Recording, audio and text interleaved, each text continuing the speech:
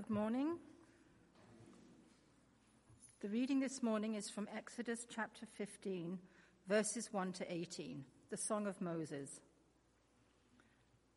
Then Moses and the people of Israel sang this song to the Lord, saying, I will sing to the Lord, for he has triumphed gloriously.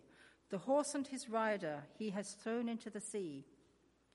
The Lord is my strength and my song, and he has become my salvation. This is my God, and I will praise him, my father's God, and I will exalt him. The Lord is a man of war. The Lord is his name. Pharaoh's chariots and his host he cast into the sea, and his chosen officers were sunk in the Red Sea. The floods covered them. They went down into the depths like a stone. Your right hand, O Lord, glorious in power. Your right hand, O Lord, shatters the enemy. In the greatness of your majesty, you overthrow your adversaries. You send out your fury. It consumes them like stubble. At the blast of your nostrils, the waters piled up.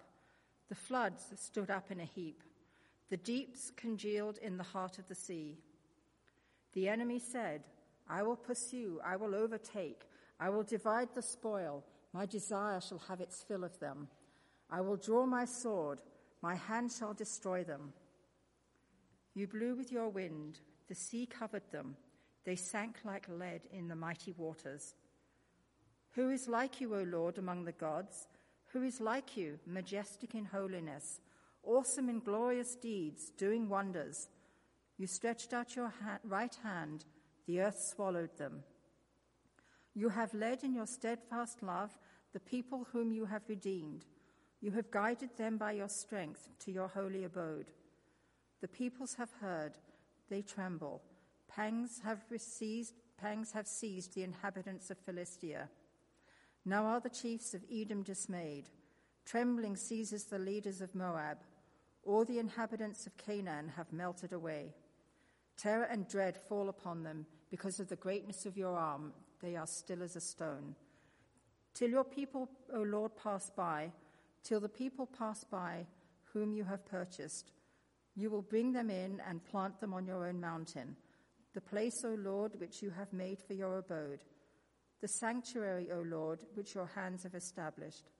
The Lord will reign forever and ever. This is the word of the Lord.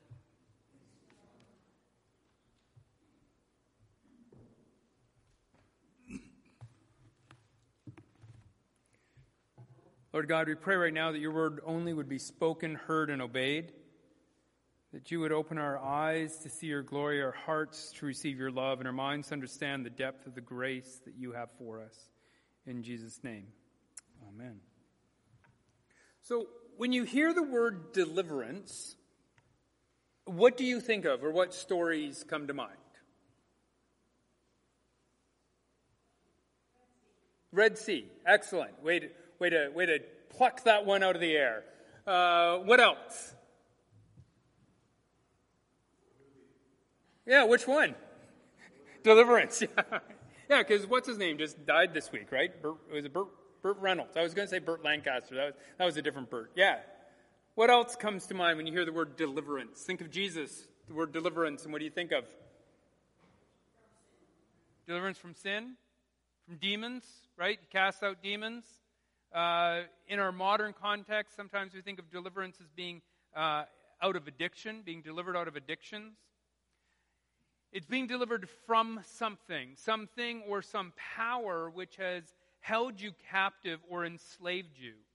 And it can be physical, but that thing that enslaves you can also be mental or emotional, social, psychological, or spiritual. Most times it's a combination of those things. The Exodus story is a story of deliverance. Deliverance from being physically in Egypt, but also deliverance mentally, emotionally, and spiritually from slavery in Egypt. And it becomes the meta story throughout the rest of the scriptures. That story of deliverance from Egypt is the touch point Israel will return to again and again and again whenever their story or whenever they find themselves in captivity or slavery again. The passage we read that Jill just read for us out of Exodus is a victory song. And it's a song that's meant to remind us of the entire story. When we hear that song, we ought to also think of the story of Moses' birth and the woman finding him amongst the reeds. We ought to think about the burning bush and of Pharaoh and of the plagues and of the Passover and of the Sea of Reeds, but also what happens after the children of Israel find their great deliverance. The song points us to a helpful truth that we'll return to in a moment, but it's also a very important warning sign about deliverance. The song is a victory song. The words are things like, God has triumphed gloriously. The horse and riders fallen into the sea. The enemy has been vanquished. We are free. God is great. We will praise him. He will reign forever and ever. Everything is good now. But is everything good for Israel now? Of course not. What happens to Israel both immediately on the heels of her deliverance, like 10 minutes later, and also over time? What happens? I can't hear you. The fan just turned on. Idolatry is an example, sure. It's almost immediately after she's out that she begins to pine. Israel begins to pine to return to Egypt. Israel disobeys the commands of God. Israel complains. They worship other gods. They fail to trust God. They forget the blessings. Remember last week in the sermon we talked about one of the most prayer begins with blessing, and blessing begins with remembrance. They forgot that. They forgot the blessings of God. And as a result, they return again and again into captivity. Well, why? What went wrong? After this great deliverance out of this evil thing, this thing that held them captive for so long, why did it seemingly fail to take? I think one of the reasons is given to us by Jesus in Matthew's gospel. In Matthew chapter 12, Jesus writes this, or says this. He doesn't write it, actually. Someone else wrote it, but he says this. When a defiling evil spirit is expelled from someone, so someone's delivered from something, it drifts along through the desert looking for an oasis, some unsuspecting soul that it can bedevil. When it doesn't find anyone, it says, I know, I'll go back to my old haunts. On return, it finds the person spotlessly clean, but vacant. And then it runs out and rounds up 7 other spirits, more evil than itself, and they move on in, starting to whoop it up. That person ends up far worse off than if they had never gotten cleaned up in the first place. That's what this generation is like, says Jesus. You may think that you have cleaned out your junk from your lives and gotten ready for God, but you were not hospitable to my kingdom message, and now all the devils are moving back in. Deliverance from something is only part of what needs to happen. Yes, the spirit is removed. You are delivered out of something. Israel was delivered out of Egypt, but 2 things can and often do happen. First, something needs to fill the void that is now left empty. So Jesus is talking about, you've made it your soul spotlessly clean, but vacant. Nothing has moved in. Someone or something needs to move into that room, and if not, the evil spirit will go out and find the place vacant and return with some of his friends to rent out the space. The other thing that can happen is that parts of what you've been delivered from can linger.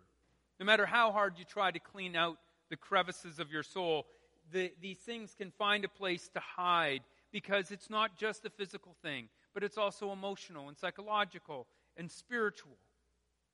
Israel was delivered physically from Egypt, but Egypt had not been delivered out of Israel.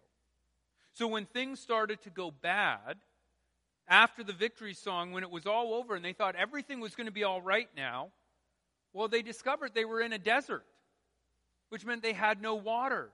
And so they began to grumble and complain. They wanted to return to Egypt. So God provided them with water. But then they said, but we have no bread. We have no food. It's better to live in slavery in the past in Egypt, to go back there, than to die of starvation. And so God provides them with bread, with manna. But then they say, well, what about the meat? We need protein. We can't just be vegetarians here. That's crazy. So they said it's better to die with our stomachs full than to die with our stomachs empty. And so God gives them meat. I love the phrase that God uses in that. He says, I'm going to give you meat till it spews out of your nostril, you ungrateful little group. He doesn't add that part, but. And then they say, well, God, where are you? You've disappeared. We can't see you anymore. You seem to have disappeared for several weeks, and we don't see you anymore. We can't feel you anymore. You seem to be absent. I know what we can do. We can make our own gods. Remember the gods that we used to see all around Egypt? The gods that we used to see the Egyptians praying to? We can do something like that. Does anyone have any idea of a god we could make? And someone shouts out, yeah, let's make a cow. And they say, no, better yet, a calf. And they make it out of gold, and you know the story. You see, they were delivered out of Egypt, but Egypt was still in their heart and in their soul. Their whole way of being in the world, seeing it and interpreting it, was still the lens of Egypt. That's how they saw it. Why do you think it is that when they began to tell the story of creation and they began to write it down, what was the personification of evil when they wrote down and told the story of creation? What was the personification? A serpent. Why would they pick a serpent? Why, out of all the other creatures they could have picked, why a serpent?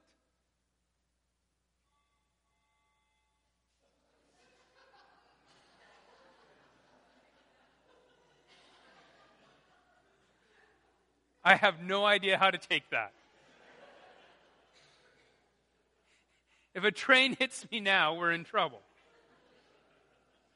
What sits on Pharaoh's crown? A serpent. They chose the serpent as a personification of evil because that was their image of evil.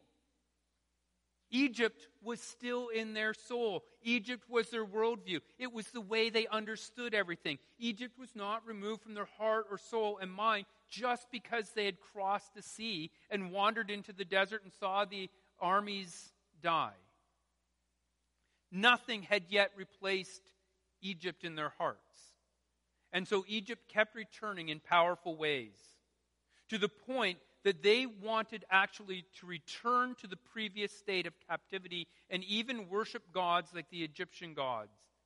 The demon returned and found the place nicely fixed up and clean and called his friends to live with him. When we talk about the prayer of deliverance, it's not just a prayer from something, like Egypt or a demon or sin, but it must also be deliverance to something else and deliverance for something else. Delivered to what, for what, and from what, to what, and for what. What are you being delivered from? Israel was delivered from captivity in Egypt, but it was delivered to the promised land, the land flowing with milk and honey. And it was delivered for what? For a purpose, for the formation of a nation, a people of God through whom God would then bless the whole of creation. They weren't just delivered from.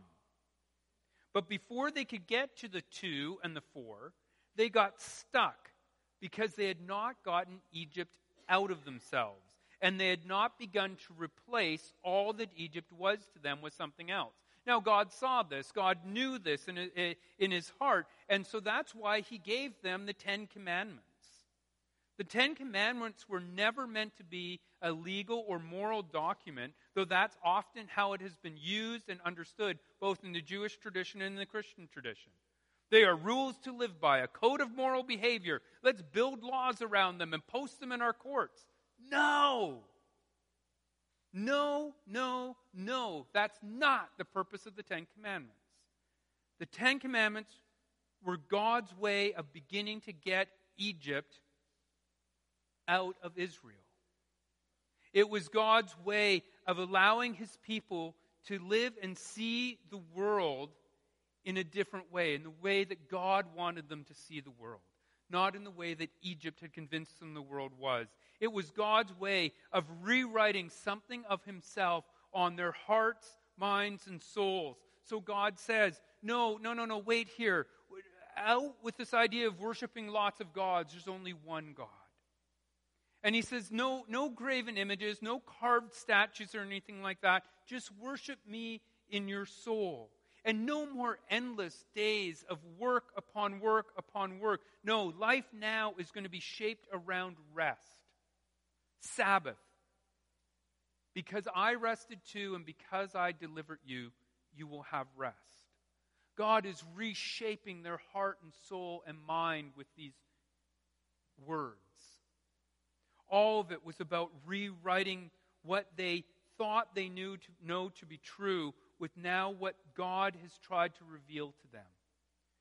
To write on their hearts to love God and to love neighbor. That it is how you are to live with me and how you are to live with one another. This is the lens then through which you can understand right and wrong, good and bad, justice and holiness.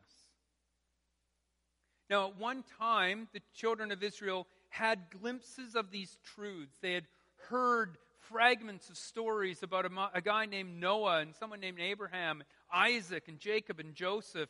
But it had been so long since these were in any way real for them, they had become not much more than fading shadows. Oliver Sacks, in his book The Awakenings, which was then turned into a movie with Robin Williams, made an observation when he was working with a patient who was suffering from Parkinson's disease. He discovered the healing power of music. The patient he was working with was a former music teacher, and through music therapy, her movement and power and personality was restored. Afterwards, she commented, "As I was unmusicked, I must be remusicked." The children of Israel had lost almost, in slavery and captivity, they had lost almost all they knew about the God of Abraham and Isaac and Jacob. They had been unmusicked. They didn't know how to sing their praises to God. And for them to be fully delivered, they had to be remusicked again. And this is where Miriam's song becomes an important step in the deliverance journey. It was the beginning of their remusicking. They sang a song about the greatness and the loving provision of their God. A God they largely knew nothing about except for a few short stories, but a song that lets the people see their God again for the first time. If you go back this week and look at that song, you'll see phrases like, "He is my strength and my salvation. He is my Father's God, and I will exalt him. He is great and majestic and powerful, and more powerful than all the other gods. None can compare to this God." See how they're beginning to write this new God on their heart and soul. He loves his people with a steadfast love and guides them to his holy abode. He's guiding them to a place where they can live together. Phrases like, "You have purchased, you have redeemed, you have delivered your people, and you will plant them in a new land, and you will let them flourish in your abode. You are worthy of praise, and you will reign forever." Now that's a lot in one song. It's so much more than a victory song. It is the beginning of the refurbishing of their hearts and souls. It is not just a clearing out of the old, but a replacing it with something new. A new understanding of their God and their way of seeing the world. Unlike Jesus' warning that the people had done nothing to prepare to receive the kingdom of God after their deliverance from demons, Miriam's song does help them get started. But this process of being remusicked, refurbished in their soul, won't take days or weeks, not even years or generations. They never, in fact, were fully delivered. There was a little of Egypt that always kept with Israel. A little of the captive mentality, a slave mindset remains with them. And they return to it again and again, and to other gods, to ways of exploiting one another and enslaving each other, including their neighbors. And as a result, they continually find themselves back in captivity again and again, be it to Babylon or Rome or to their own sins and their own fears. Which is why throughout the story of the people of Israel, they continue to look for and cry out for another deliverer. Another like Moses. A redeemer or a savior who will truly and finally set them completely free from their captivity. And so Jesus comes in. He preaches on a mountaintop about the kingdom of God, where everything is going to look and be and behave and understood differently. He recasts the Ten Commandments, trying to pull them back from being just a moralistic law into a relationship in the kingdom. He's rewriting their hearts and souls with those words. And he goes around casting out demons, literally delivering people and setting them free from captivity. Delivered now, though, to enter into the kingdom of God, not for their own sake, but for the sake of others. He delivered them from, to, and for. And as we've seen, he gives clear warning. It's not enough to be delivered from darkness or from a demon or from a sin or from an addiction. It's not enough for you to be taken out of its grasp. It must also be removed from you.